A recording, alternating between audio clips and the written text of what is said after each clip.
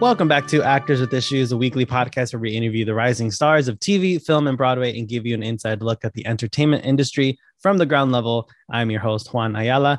Today, I am joined by actor Jason Cáceres, who you have seen on Netflix's insatiable CBS series Criminal Minds, and he's currently starring in the indie series Boy Culture, which is currently kicking ass in the festival circuit. Jason, welcome to the show. Thank you for being here. Yeah, thank you for having me. I'm super excited we get to do this. Super cool to connect in like this way that we did. So for those who don't know, I was previously interviewed on the Latin Babbler show. Jason was interviewed in a separate episode about our respective countries of origin or descendants. And we were on that show and we sort of connected through that. I was like, oh, there's an actor that I could have on my show as well. And here we are. Here we are. It was all meant to be. So let's dive into our first segment. It's called Getting to Know You. It's just a rapid fire round of questions to get to know Jason a little better. And we always start with an easy one: coffee or tea? Coffee, like 3 cups. As I looked over at my jar of iced coffee. I can't function without it. Oh yeah, I can't. I'm not going to get through the day. What is the first job that you ever had?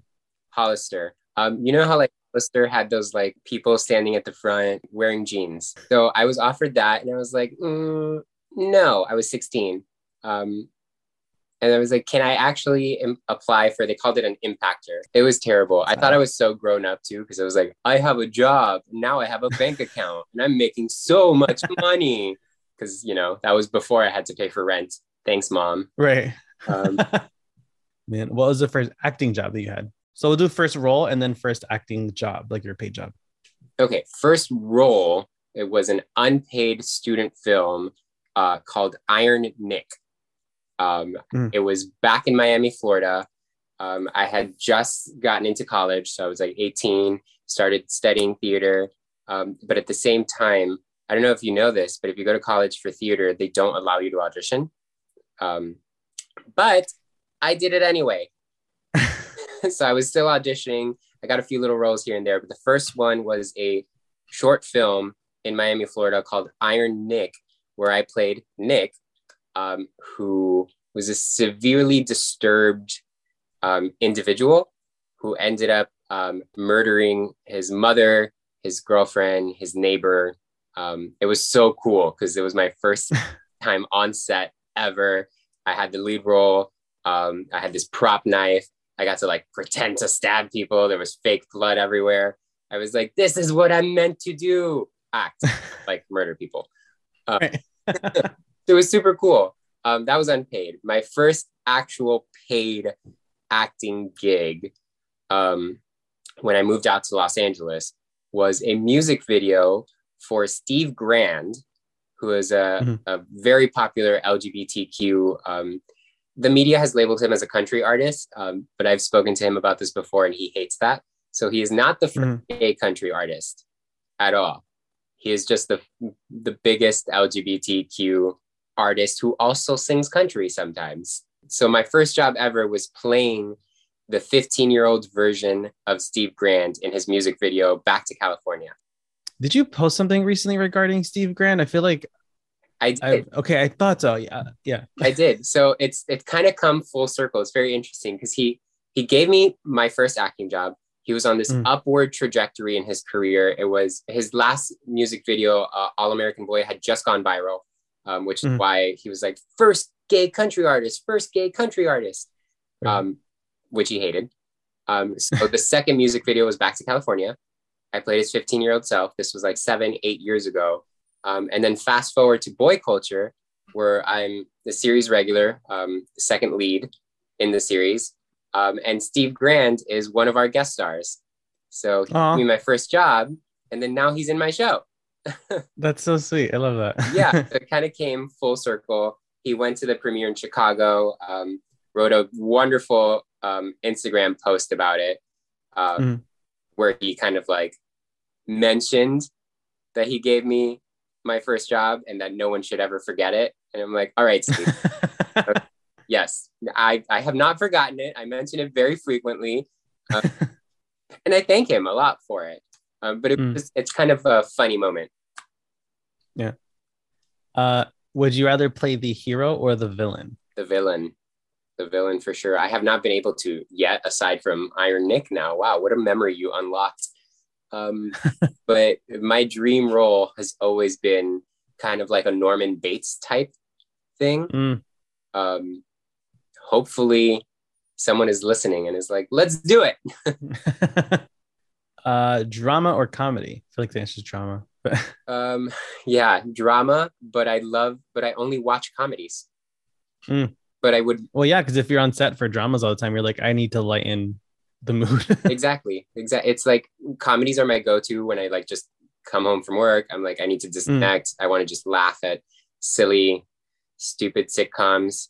And I say stupid in the best way possible because favorite thing to watch. But acting in dramas, watching comedies. What is a movie that never fails to make you laugh? Euro Trip. Throwback. Wow. I haven't seen that movie in so long. Scotty. Yeah. Scotty doesn't know. It's my family's favorite movie to watch. We have watched it an unhealthy amount of time. For no particular reason at all. If there's like nothing to do and we're just all hanging out together and we're like, hey, want to open a bottle of wine and watch Euro Trip? Yeah, the answer is always yes. I love that. Was one of those. Say again. I love that movie. It's my go-to answer whenever someone's like, what's your favorite movie? And I know as an actor, people expect you to say like, oh, this Oscar nominated film, or this really obscure indie feature that only played in Mumbai. But mine is like Euro Trip. Yeah, that's my favorite movie. What you got to say about man. And what is a movie that never fails to make you cry? The first thing coming to mind is The Notebook, and that is a complete and utter lie because I did not cry during that movie. But oh, you know what? This is going to sound really cheesy, but my mom plays a big part in my life, if you haven't gathered from this. My mom and I love Save the Last Dance, and like we always cry. Again, not another movie that people would be like, wow, it's so heartbreaking. But like, yeah, Save the Last Dance is like another. Euro Trip is number one, Save the Last Dance is number two, and it's very heartbreaking, but at the same time so inspiring. And I'm like, yes, you get your ballet school, Julia Stiles. And then a single tear falls. Follow your dreams, tear. Yes, follow your dreams. And last question, describe your worst audition in 3 words, and then no further explanation is needed. So just 3 words, and we'll leave that to the imagination. Oh God, in 3 words. I know the audition. I just don't know how I can describe it in 3 words. It was such a train wreck. Oh, such a train wreck. All right. So let's go back to the beginning. You mentioned you were born and raised in Miami and you're now in LA, but before the big move, when did you start performing? So I actually started performing. I want to say second grade, because my 3rd grade teacher was also my brother's 3rd grade teacher. He's a year older than me. When he was in the 3rd grade and I was in 2nd, he was a little shy, as was I, but my 3rd grade teacher told my mom that she should put both of us in acting classes to help us break out of our shell a little bit. So instead, my mom put us in the Boy Scouts,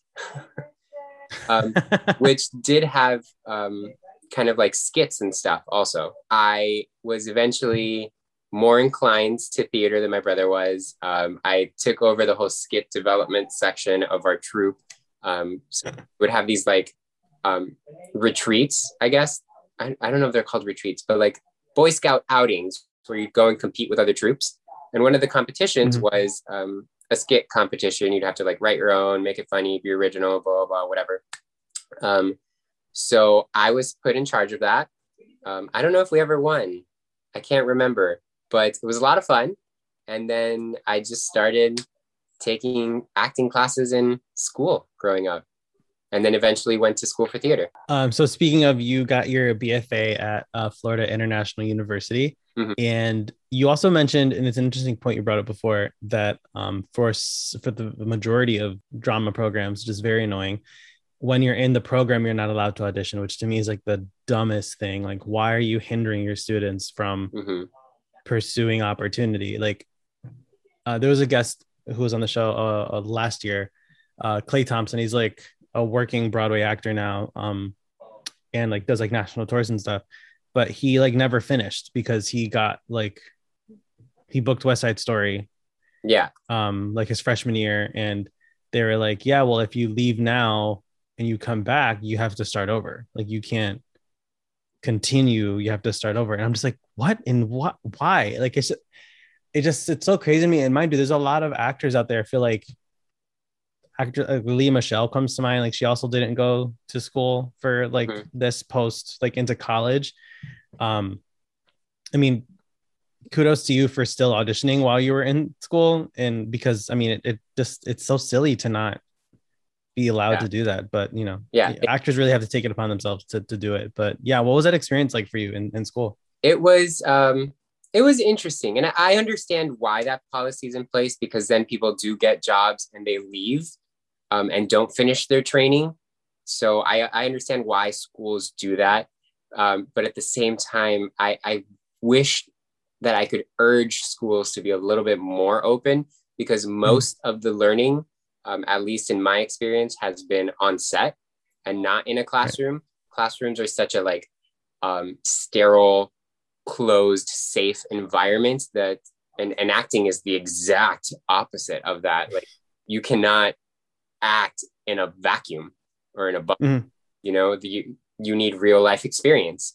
You need events to draw from. You need different kinds of people from different walks of life. You're not always going to act with another 18-year-old college kid who's, you know, parents paid for their school, or, you know, I got a scholarship, or who's on a scholarship. Like there's so many different things that you encounter in this career that I wish they would encourage people to kind of venture out a little bit more, do some auditions here and there, work with their schedule a little bit. But also I understand that even if you go to school for theater, it does fall into the educational, you know, program. And there's only so much colleges can work with you, because if you're a law student and you miss 3 classes, that's not good either.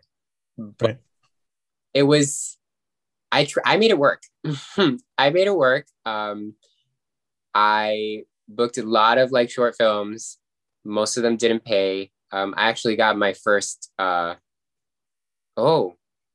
Steve Grant gave me my first job in LA, but my first actual paying job was a youth show in Miami. It was America's Most Wanted. It's a recreation show. But it's a union show. And I was like, I'm doing this because it's union. It pays really well. It's going to be on TV. So I had pink eye, quote unquote, and missed school for 3 days. Then I booked a Norwegian commercial a few months after that, shot for 2 days. And I had, this is going to be terrible, but I had an unexpected death in the family, quote unquote. So I missed school for like, sorry, but who's not used that excuse? Yeah. That's the only time that they're like, oh, by all means, go ahead. Yeah. And my mom was always super supportive. She had this saying, it's going to sound so terrible, but it's different in Latin cultures. It's completely different. But she would just be like, mata un tío. Like, kill one of your uncles. And I'm like, oh my God, oh, man. Is this okay to say? And my mom's like, who cares? Your uncles are alive. They're fine. The school doesn't need to know. And I'm like, okay. So I made it work in that regard. But I was always very diligent in doing my work. If I knew I was going to miss doing my work ahead of time, like if I had a project coming up, or obviously if you have like a performance, you can't make that up. But like for a stage lighting class, I would make sure my projects were handed ahead of time. If I had like something in my stage management class, I'd ask for an extension. I was very diligent and always did my work. But it was kind of like a juggling act.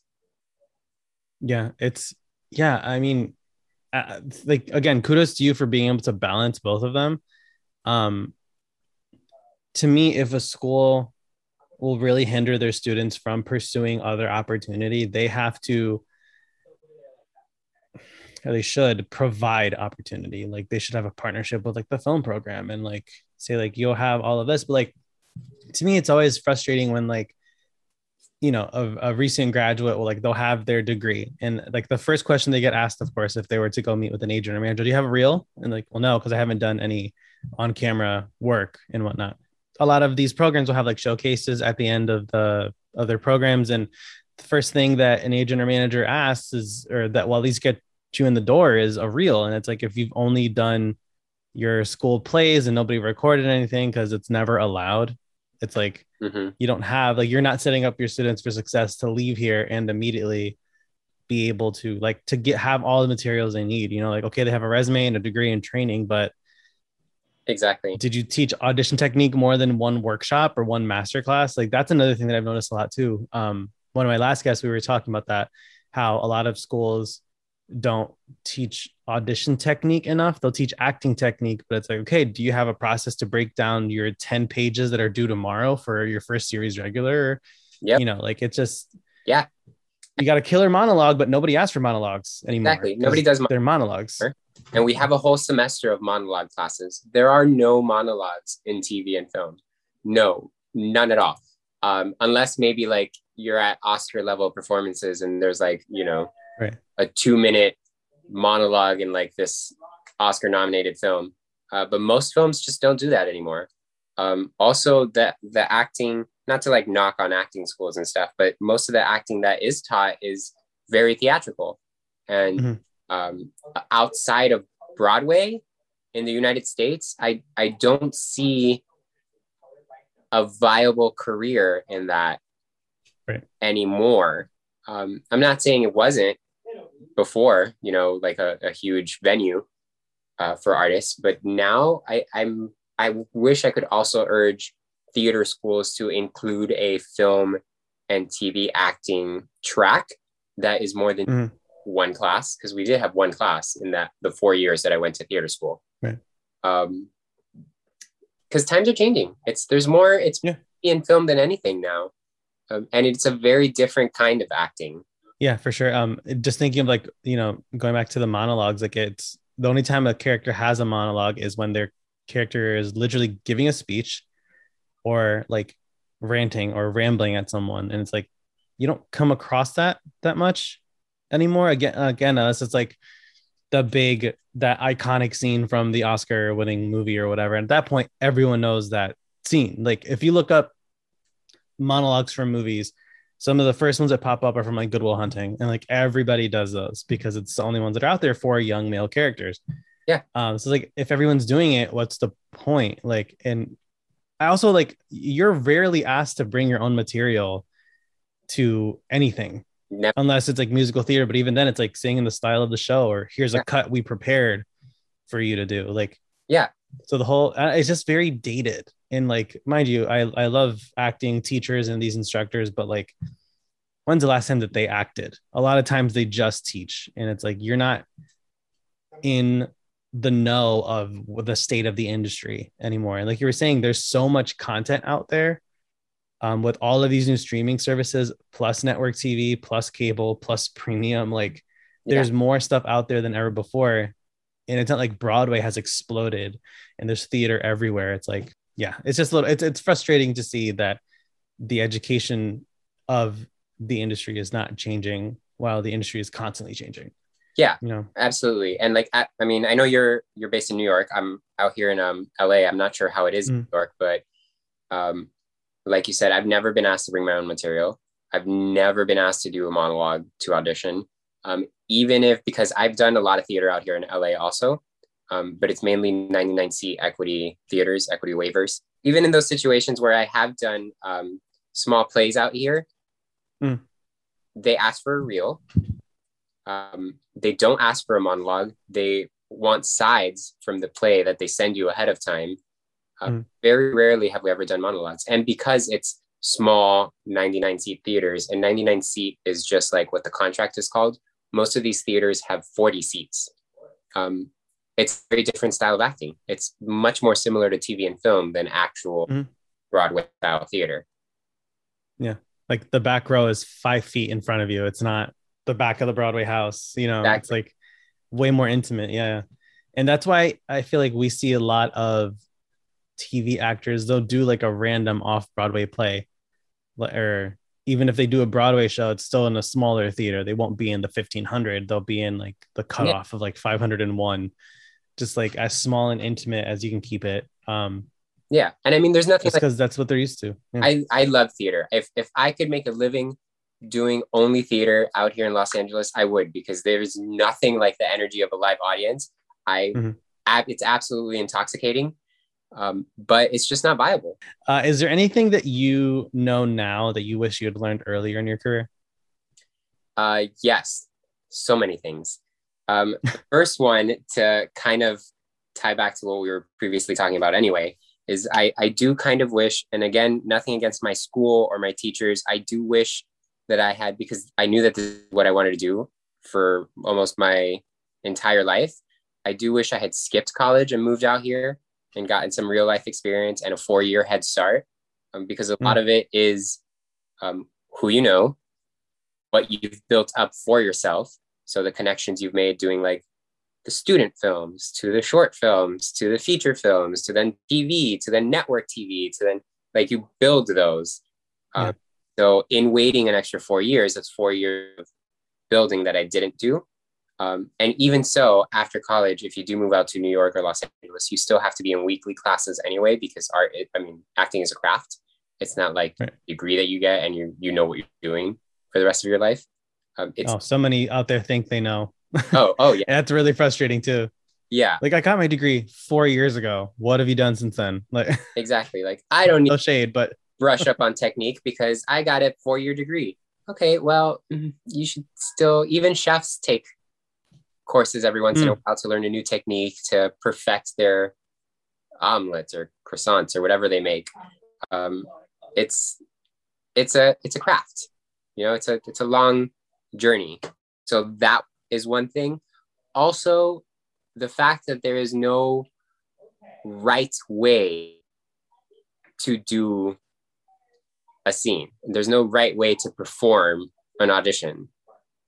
So much of like my first 2, possibly even 3 or 4 years out here, I would stress over every audition because I'd think about, like, what is it that the casting director wants? What do they want? Do they want to do it this way? This is the right way to do it. No, there's only one way to do this scene. And this is what they're looking for. Because I saw the other episodes of the show. It's this. Where what they're really looking for is who brings the most interesting character.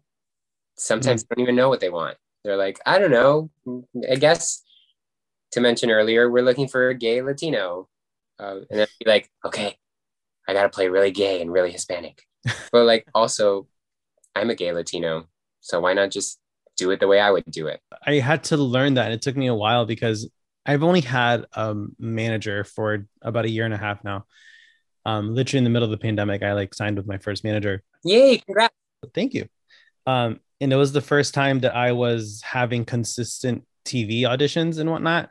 And it's just like, well, theater, like there's a way to play the role or whatever. It's like also learning that like what the casting director wants, they might love you. And I've heard a lot of stories over the last year and a half of doing this podcast too, of guests saying that like the casting director loved me, but the director didn't love me, or the producer didn't like me, or whatever, or you got to like final callback and then it was a no. So it's like something about your performance will work. Mm-hmm. There's so much guesswork too, that 1,000 different reasons why you don't book a role. Yeah. It doesn't always go to the best actor. Sometimes you're too tall. Sometimes you're not brown enough to the rest of the family that's playing the Hispanic family in the show. Like, you could be the last ones being cast, and it's literally a look. It's down to look. Yeah. I have 2 stories that relate to that. Do we have time? Yeah, of course. So the first one is back in Miami. I made it all the way to the producer session for a national McDonald's commercial, which would have set me up for a very long time. It was in the six digit figures, the contract. Isn't it crazy? It's insane. And just want one commercial. I just want to do one. Yeah. And I don't know if you know, but when they bring it down to 2 people, you both have to sign the contract before they offer you the part. And this goes for TV also, because that's happened to me before too. so that once they offer you, you can't renegotiate and be like, oh, you want me? I want more money. So you both see the amounts that you would potentially make. And then they pick one of you after that. And I didn't get it because I was not blonde. That's it. That's the only reason. It came down to the last two of us, and they went with the blonde kid because it fit better with everybody else that they had cast. Jesus. Yeah. So there's that.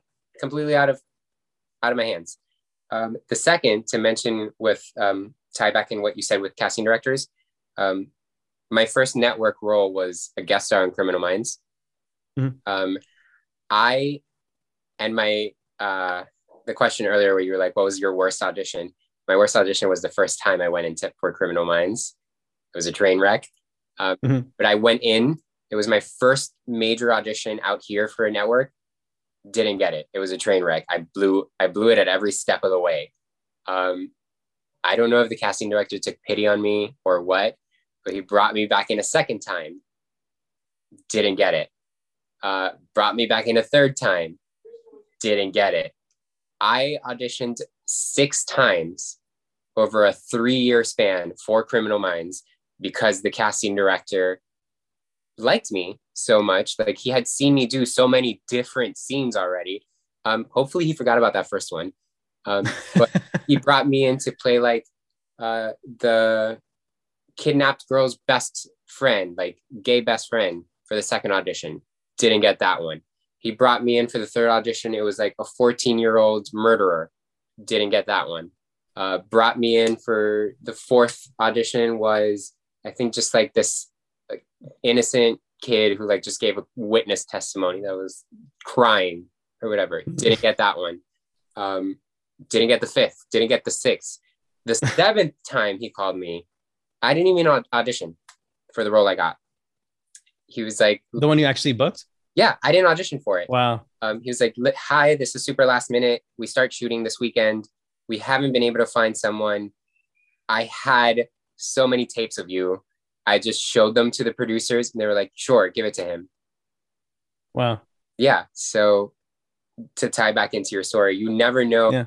There's this quote that I really like is, you never know how many rooms people have already brought up your name before you even step in. Right. So you don't know, so much is out of your hands as an actor. You just kind of got to weather the storm a bit. When you need mealtime inspiration, it's worth shopping Kroger, where you'll find over 30,000 mouth-watering choices that excite your inner foodie. And no matter what tasty choice you make, you'll enjoy our everyday low prices, plus extra ways to save, like digital coupons worth over $600 each week. You can also save up to $1 off per gallon at the pump with fuel points. More savings and more inspiring flavors make shopping Kroger worth it every time. Kroger, fresh for everyone. Fuel restrictions apply. So on our show, we always like to provide insight and shed light on issues that actors commonly face, hence the name of the show, Actors with Issues. And you had shared in the responses that self-esteem was something that you had struggled with a lot. So what's something that you can share in regards to that, to shed some light for our listeners? Yeah, I think this ties back closely to not getting roles you audition for, because it is such a personal craft, I guess. You're the product that you're selling. Like, you are literally like the actor that you're trying to sell to production to cast in your show. It's very difficult sometimes to separate the ego from the profession, because as we were mentioning before, sometimes it has nothing to do with who we are and everything to do with what we look like or what we're perceived as. And it's very difficult to separate, okay, well, for this, they need someone that actually looks a certain way for this role to work. And I am just simply not that. That doesn't mean that I need to change myself because I would be cast more often. It's just for this specific role, I do not fit the part. And I think it's a very fine line sometimes with actors, especially if you're starting out, where you're like, I need to fit the part in order to book these roles. I need to look a certain way. I need to like, why don't they like me? Why haven't they cast me? And it has nothing to do with me. Like, it's not that they don't like me. It's just maybe my acting abilities didn't line up with the role, or my hair color didn't line up with the role, or my body shape didn't line up with the role. And sometimes, don't want to speak for everyone, but me as a young actor, found myself wanting to change my hairstyle, my body type, my body shape, everything, because I somehow thought that it would make me more likable or castable. And it has nothing to do with that. So definitely suffered a bit of self-esteem issues first starting out. Yeah, and the truth of the matter also is that the more confident you are in who you are as a person and as an actor, the more roles you'll book, regardless of what you look like. Because I don't know if you've watched TV lately, but there are people of all shapes, colors, genders, ethnicities, backgrounds, origins. There's something for everyone. So you don't need to change who you are or what you look like for one specific role that you really desperately want, because there'll be more.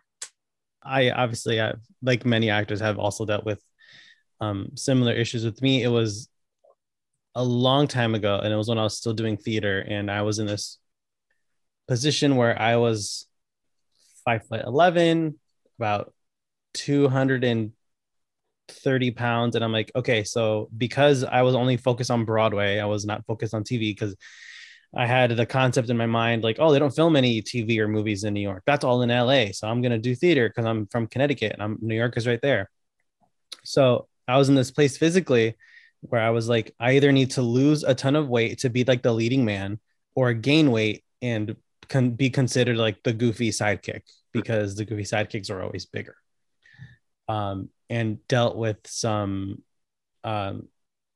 slight like body dysmorphia and eating disorders and all of that. And it wasn't until I finally like separated my own wellness and health from the industry that I finally was able to get to a place physically where I felt comfortable. And it's something that I know a lot of actors struggle with. They're like, well, if you look at all the actors in like the big movies, they're all like a certain shape. And I'm like, they have trainers. They have like celebrity trainers that, yes, they're in shape when they book the role. But then if you look at the before and after pictures, it's like crazy results, because like they were paid to go work out. They were given like private chefs to cook all their foods. They didn't have to worry about temptation. And it's like, it's just like, it's so broad the way we look at young actors, especially the way that they look at the whole industry and don't really focus on the reality of the situation, Yeah, absolutely. And I work at a luxury gym out here where we cater to that kind of clientele. I can say with utmost confidence that they do not always look like that. Right. Yeah. A lot of them, as soon as the film wrapped, great, I'm gonna go eat a cheeseburger, I'm gonna not go to the gym for a month or whatever, like even. And I love the honesty of actors like Hugh Jackman. He's like, yeah, I trained for 90 days for the one shirtless scene in the movie. That's when they do like the last round is like super heavy cardio, lighter heavier lifting. He dehydrates himself for like 3 days to get to like lose the water weight, and it's just like, it sounds so. And even Henry Cavill talked about it for The Witcher.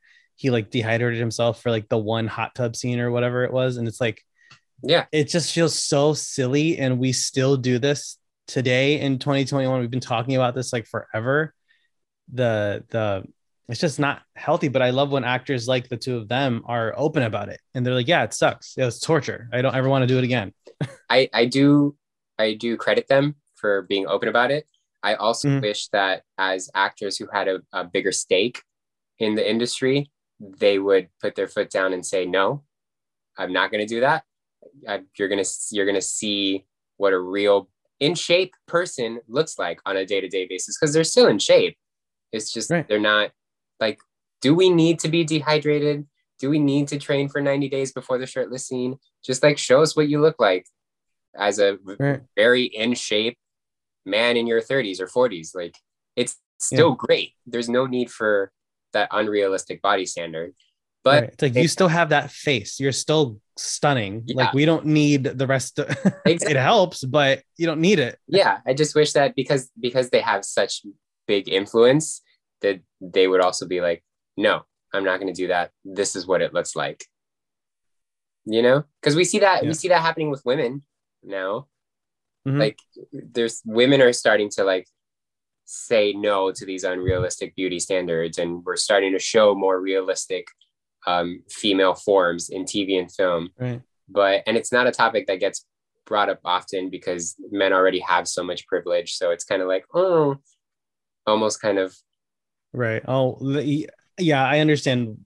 They might think like, oh, like that's what they're complaining about. Like, oh no, I have to exercise. Like, Yeah, exactly. yeah. But of course, again, we don't see both sides of it. We don't see that they train twice a day. They're up early. They're in bed early, super strict, everything. They can't enjoy anything that they like to eat because their trainers are like, nope, chicken breast and steamed broccoli and brown rice. That's that's it. And I'm like, yeah, it's and I credit women a lot for this too, because now we're like the female sex icons look a little bit more realistic now.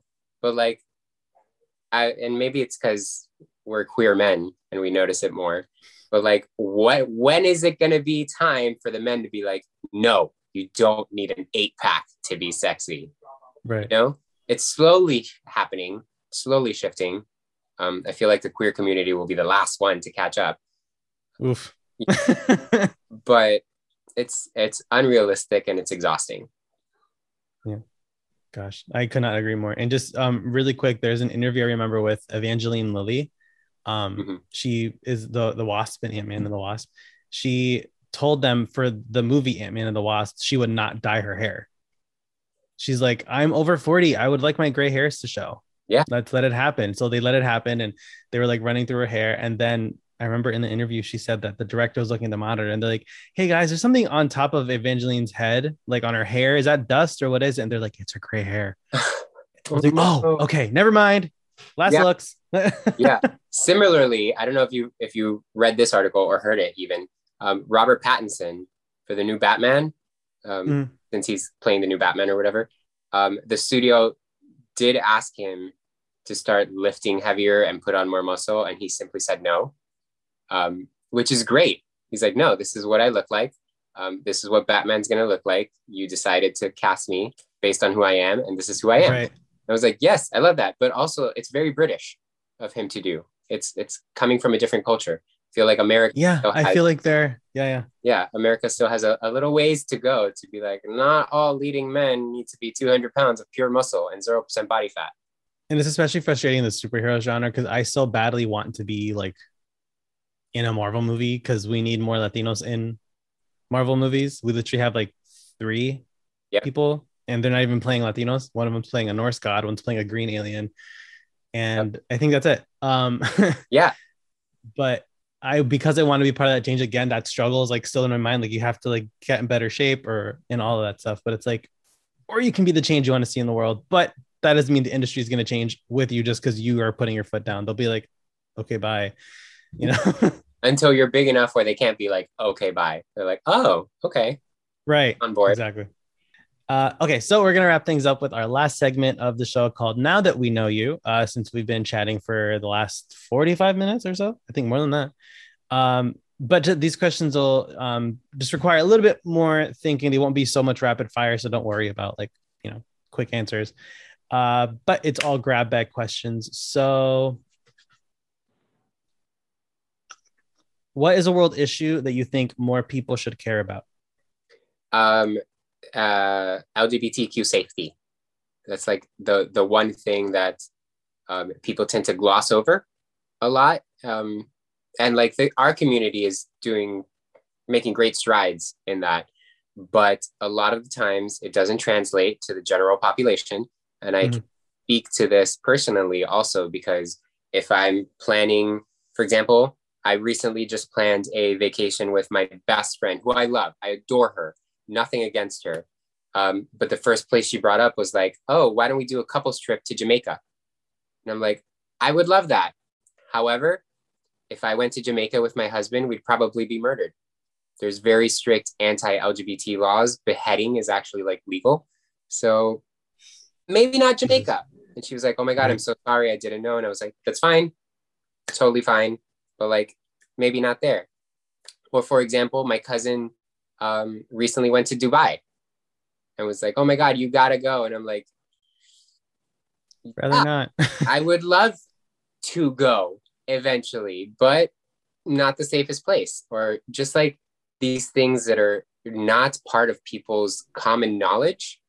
Yeah, it's not in their consciousness. Exactly. But our community is greatly affected by it. Like, for example, when I was planning my honeymoon, people in my family were like, oh my God, you should go there. You should go here. You should go here. And I was like, actually, we have 3 places to choose from if we want to have a romantic week-long trip that we'd be left alone at, you know, where people wouldn't like make it a big deal. There's like 3, maybe 4 places that we can actually travel to and be ourselves. There are plenty of other places that we can travel to and pretend to be cousins, which fine, but that's not where I am in my life. That's not what I want to do anymore, you know? So just like for your honeymoon, it's like we're celebrating our marriage. I don't want to go somewhere where we have to pretend that we're roommates, you know? It's like, and I know I've brought up international examples, but even domestically, there's probably 5 cities that we can go to in the United States where it won't be an issue. Not saying that they're going to like hunt us down and murder us in other places in the country, but will they make it severely uncomfortable for us? Absolutely. And just like everything recently in the news too, I'm not sure if I get a lot of LGBTQ news delivered directly to me, to my inbox. There's a lot of places right now that are actively pursuing and executing members of our community. So LGBTQ safety is an issue that I am very fond of. I do some work sometimes with this company called Modern Exodus, where they raise money and funds to provide a visa, one-way plane ticket, first month's rent, and job placement for members of the LGBTQ community in countries that have severe anti-LGBT laws. Unfortunately, because of the pandemic, they had to stop that for a brief moment. But they do great work. They try as hard as they can to get these people out of this country and into the United States and place them somewhere safe, like New York, Miami, Los Angeles. And they set them up. They like, you know, give them a green card, a job, their first month's rent. So that is an issue that's very close to me. Yeah. What is the organization called? Modern Exodus. Modern Exodus. Yeah. All right. Everyone go support. Yes, they greatly need funding right now. They had to stop providing these services to people very recently, which is kind of heartbreaking because sometimes I get messages from people in these countries asking to be connected to them, and there's no funding. There's no funding. Yeah. So it's kind of sad. Is there a role that got away? Oh, one. So many. Oh God. The first one coming to mind is I actually auditioned for the role of Harvey in the Chilling Adventures of Sabrina. Oh, really? He was supposed to be Latino. And then they cast Ross Lynch, who's a great actor, but couldn't be further from Latino. So that one, oh God, there's so many. But that's the only one sticking to mind at the moment. Mine was, I can say this now, I think, because it aired. Mine was Marvel related, but then after seeing the project, I was like, oh, that wasn't as prominently featured as I would have wanted. You know, I'm like, if I'm going to go to a major franchise like that, I want it to be a significant role. So I'm like, yeah, it's okay. It wasn't meant to be. Yes. I auditioned for Spider-Man. Oh, did you really? I did, but that was a long shot. I'm not a gymnast. I'm not nothing. Tom Holland deserves that role. He is Spider-Man. Yeah, literally. Like, who am I? You know? But I auditioned for that one too. God, there have been so many. As I'm sure you know, as an actor also. Yeah. Who can you say who you auditioned for the Marvel show? So I don't know for sure because it wasn't a named character in the script because they never are. Everything's like redacted and all of, just like the most like bland scene in description that wasn't in the actual show. Yeah. But I just have an inkling that I know it was for a streaming series. So I think it was for Falcon and the Winter Soldier. And it was for the Hispanic military kid who helps them out because the role was just named driver. And he was kind of like their driver, like the military driver. And, he was in several episodes, but it was just not a significant role in the series because obviously it was not Falcon or the Winter Soldier. Yeah. But yeah, so in reality, I would love to play White Tiger, who is a Marvel character who is a lawyer and a superhero. His name is Hector Ayala, and my name is Juan Ayala. So I'm like, here we go. Let's just, it's connecting. It's all there. Exactly. Yeah. And like, I'm like, he's a lawyer. So he's like in his 30s. He's not like some young, scrappy superhero. It's like, nope, he's an established adult. So give me a couple years. We'll get there. You look 17. What are you talking about? Oh, honey, it's the lighting. It's the ring light. Mijo, I am almost 30. It's wow. I mean, you look way younger than you are too. Like, thank you. You're over 30? No one in the industry is listening to this, so that's fine. But I'm actually 12. Here's a question on the list. Do you feel younger or older than your actual age? I feel older. I feel much older than I actually am and than I actually look. I'm like I'm a old Cuban grandmother inside. I don't want to go out. I don't want to do anything aside from like maybe go out to like a restaurant and have some like good food and then go home and watch Netflix. Right. Oh my God, that's me too. Yeah. I hate technology. I hate working out, but I force myself to because of these, industry standards. Yeah, I definitely feel like an 80-year-old Cuban grandmother. Yeah, I've been an old curmudgeon since I was like 13 years old. I don't seem it, but like legit, like if it's like because I also love to cook. So I'm like, I like going out to have good food, but if I can make it at home, I'm going to just stay home and make it. Yeah. So it's also used to be a bartender. So like I can make drinks and whatnot. So I'm like, what do I have to go out for? I'm like a cheap date. I will make you dinner. I will make you the drinks and you just choose the movie. Yeah. Or whatever. But like, oh, we got to hang out. If you're ever here or I'm over there, we'll set it up. Pick me up. Let's do this. I'm very boring. I don't do anything ever. I'm also not allowed to cook. I've set 3 different kitchen fires. Oh. Yeah. And like full on flames, not like when people are like being cute and like, oh my God, I had my kitchen on fire. Burned it. It's just like a little spark. No, like full on, like there are burn marks on my wall. Last question. In 10 words or less, what advice would you give to a young actor? In 10 words or less. Okay. Be yourself and don't listen to other people. Do you? I'm like, wow, I'm struggling. Yes, just be yourself and don't listen to other people. Do you? Jason, thank you so much for joining us on the show today. Where can people find you on Instagram if they want to give you a follow? Yeah, so I've made it very easy. All of my handles are Jason S. and then my last name, Caceres. So Jason S. Caceres, Caceres on Instagram, Twitter, TikTok, Facebook, Snapchat. It's all the same. I made it very friendly. Because I'm an 80-year-old woman and I hate technology. And you all can follow us on Instagram at Actors with Issues. Give me a follow at Juan Ayala Official. A big thank you to our sponsor, Anchor, for supporting the show. You can head on over to anchor.fm to get started on your very own podcast, 100% free. And if you enjoyed today's episode, please subscribe to the podcast, leave a rating and review wherever you're listening, and catch new episodes every Friday on all podcasting platforms.